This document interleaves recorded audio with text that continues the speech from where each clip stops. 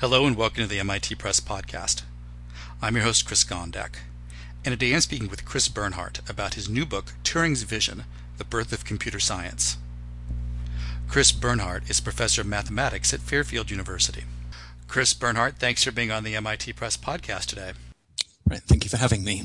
Now, most of us have some knowledge of the mathematician Alan Turing from the play and the film The Imitation Game, which focused on his code-breaking work at Bletchley Park during the Second World War. But, as your book points out, Turing's work touched many more areas than code-breaking, and this book focuses on a paper he wrote in 1936 at the tender age of 24. Before we start talking about that paper, can you take us back to his personal life? What was going on in Alan Turing's life in 1936? Yes, so he just completed his undergraduate degree at Cambridge University and had started a fellowship. Now, while he was an undergraduate, he proved the central limit theorem, which is a fundamental result in statistics. It's the result that shows why the normal distribution crops up all over the place. Now, Turing wasn't the first to prove this. It had in fact been proved over 10 years earlier. But the fact that he could prove it and the fact that he came up with this idea showed that he had great talent. And on the basis of this, he was awarded a fellowship at Cambridge. And this is a 3-year position in which covered board and lodging, and he could just concentrate on doing research. And so now he wanted to he was young and ambitious, and he wanted to tackle an important problem. And at this time, Gödel's incompleteness theorems were being discussed. There was a series of lectures on these theorems, and during these lectures, Turing learnt of Hilbert's decision problem, or in German, the Entscheidungsproblem. And he decided that he would tackle this. This would be what he would work on. This decision problem is a little bit complicated, but what Hilbert was asking for, he was asking for an algorithm that when you're given some statement in logic, the algorithm would tell you whether this statement was valid or not. And the important point here is that he assumed that there would be such an algorithm. And Turing, along with other mathematicians, thought that Hilbert's view of algorithms was wrong, that algorithms were much more limited than Hilbert thought. And so Turing was going to show that there was no algorithm that could solve Hilbert's Entscheidungsproblem. Hilbert was a leading mathematician at the time, so this is a very ambitious project. He was going to show the leading mathematician at the time his view of mathematics was in fact wrong. Was Turing alone? I guess you mentioned Turing was not alone at this point, but was he the first person to really think, okay, I'm going to write a paper to take on Hilbert's view on the decision-making problem, or were there other people working on these things at the same time? Well, I mean, yes. So there was somebody else working on it at the same time, unknown to Turing, that in Princeton there was an established logician called Alonzo Church, who also thought that the power of algorithms was much more limited than Hilbert, and he also set out to do exactly what Turing was doing. And unfortunately for Turing, that while he was writing up his results, Church published his paper, and Church, in fact, beat Turing to proving that there is no algorithm that decides Hilbert's decision problem. I think Turing must have been really upset to be beaten in this race. But when people looked at what they'd done, they realized that Turing and Church had tackled this problem in completely different ways. That Church had tackled it using a sort of formal logical system that's known as the lambda calculus, whereas Turing used some really ingenious, simple, beautiful ideas. And so when people looked at Turing's paper, they thought it should be published, not really for the result, because Church had beaten him to the result, but it should be published just for the proof, the ideas it contained. I was going to say, you used a word in that description which pops up several times in the book, and that's beauty. That from a mathematical point of view, one of the things that made Turing so compelling was that a lot of people looked at his work and saw a certain beauty to it. Now, I am certainly not math. I would not say tremendously mathematically inclined, but I know that in the world of math, beauty is in some ways taken as maybe not so much a facet of truth, but certainly more appealing to look at mathematically. Can you give us a sense of when you talk about beauty, or when people talk about the beauty of one of Turing in this paper that Turing wrote, what they mean as opposed to a non-beautiful mathematical paper? Yes, so there's a certain elegance when you read through this paper. I mean, there's a simplicity. You feel that Turing's distilled things to their most basic form, and then from this simple beginning, he builds this very clever proof. So there's a cleverness, there's an elegance to it. And when you compare Turing's paper to Church's paper, I mean, Kurt Gödel, who was the greatest logician of the time, he read through Church's paper, and he wasn't entirely convinced that Church had done what he set out to do. He wasn't entirely convinced that Church had defined algorithm correctly.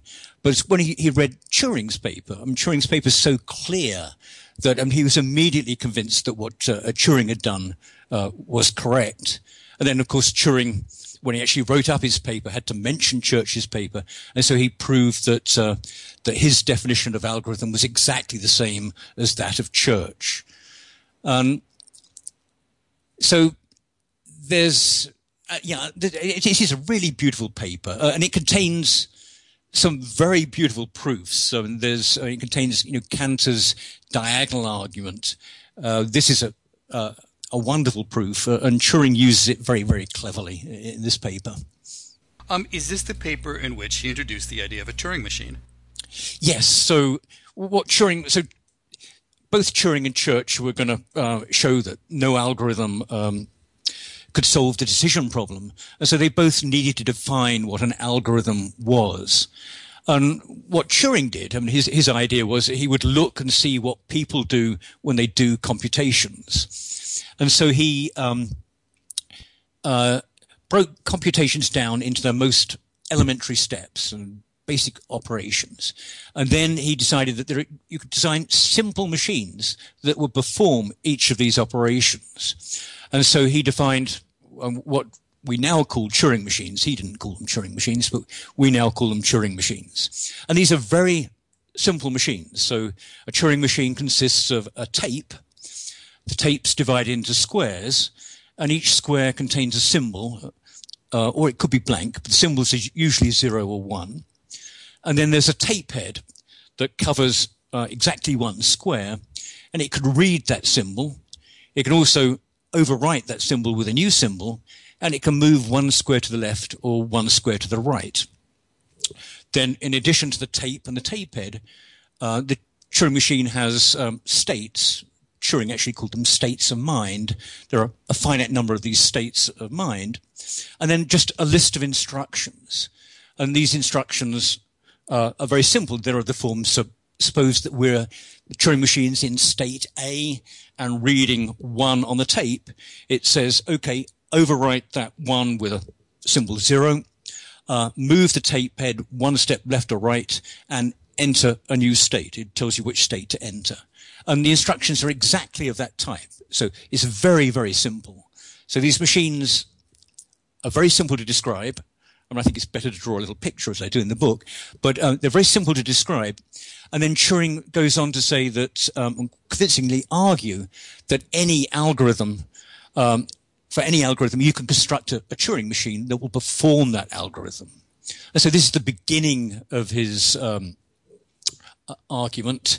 And, I mean, from there he shows that, in fact, you don't need to build a separate Turing machine for each algorithm. There's a universal Turing machine which will perform any algorithm. The universal Turing machine is a brilliant idea. And this is where he comes up with the stored program concept, which was important in the building of actual computers. And all modern computers are universal Turing machines. So what Turing's doing in this paper is applicable to all computers.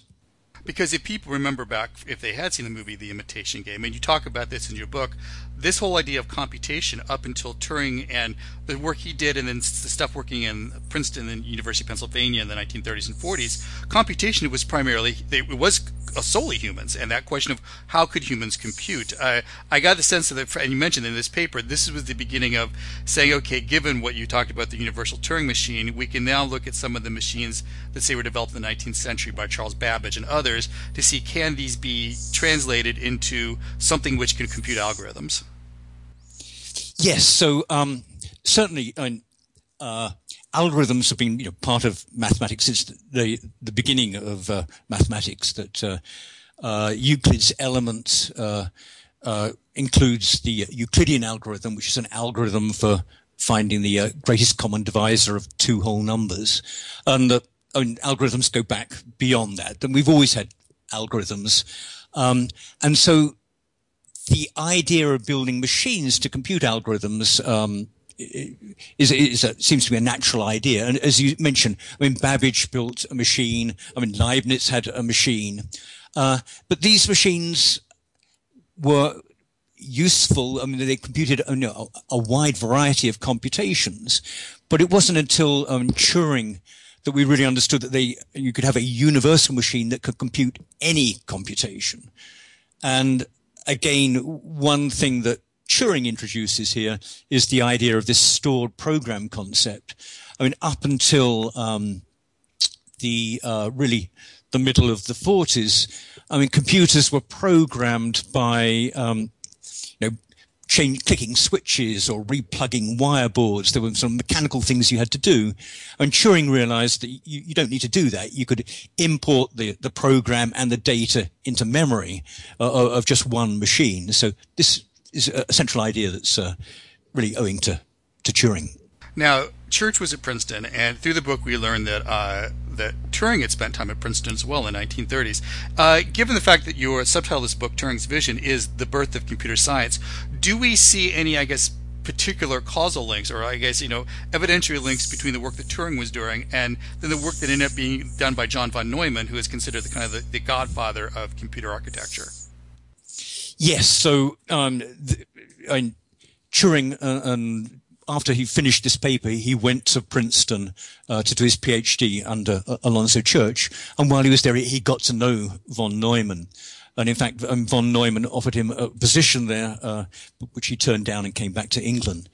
But as you say, that von Neumann was this great mathematician, but also he was involved in the development of the hydrogen bomb.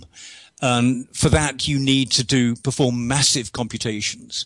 And so he really needed to have computers built. And so he was a power behind designing and the architecture of the modern computer. And one of the key ideas was this stored program concept. And that's, von Neumann was the person that hammered home that computers needed to have this. And again, he credited this idea to Turing, that he was aware of Turing's paper, which it was unusual in that most people constructing computers at this time were totally unaware of the theory, were totally unaware of what Turing had done. You talk that answer of the theory. In the beginning of the book, you do talk about the fact that in today's computer science, people that go through computer science courses really don't, or often do not, step back and take a look at the underlying philosophies and theories that gird the whole science of computing. Is this something you're trying to do with this book, to bring those things back to life, so as current students in the 21st century, as they go through their learning of computer science, take a step back and go, yes, you can do all these wonderful things, but don't forget, this is the scaffolding on which it's built on? Well, I think in most computer science majors do actually take a course called the Theory of Computation, and that's, largely built on the work that of Turing's paper. So I think computer science majors are aware of what Turing has done, and they're aware of things like the halting problem that comes from Turing's paper. But I think that outside of computer science, not many people know of this paper. Not many people are aware of what Turing has done. And I think that seems a shame, because I think it's one of the great the great papers of the 20th century, and I compare it to quantum mechanics and theory of relativity. That most people have an idea of what these theories are. They might be a little bit hazy, but they've got some idea of what these theories are. But I mean, general relativity and quantum mechanics involve quite complicated mathematics. To really understand them, you really need a graduate degree. Whereas Turing's paper, again, is a really important paper, but most people couldn't understand what Turing did. It's a fairly simple argument that builds very carefully. So really what I would like to do, I'd like to for more people to become aware of what Turing did. But I do think that in computer science, computer scientists are aware of this paper. In fact, I think it's really the discipline of computer science really stems from this paper.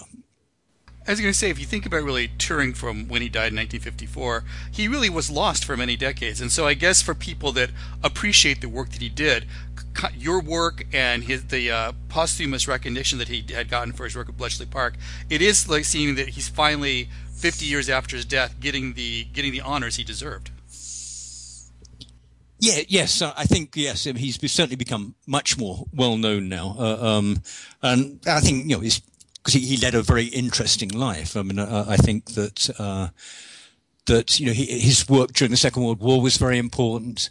And then I think the changing attitude towards homosexuality, the thought that he was actually prosecuted for being gay and that he had this chemical castration is something that it just seems so shocking now. And in the book, I include Gordon Brown's apology to Turing, and I think that's again, that's I think a very eloquent apology.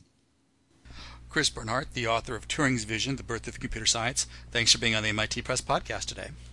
Thank you. It's been a pleasure. For more information about this and other titles, please visit our website at mitpress.mit.edu. Don't forget you can find the MIT Press on Facebook, on Twitter, and on Instagram. Thanks for listening to this episode of the MIT Press podcast. Copyright 2016, the MIT Press, all rights reserved.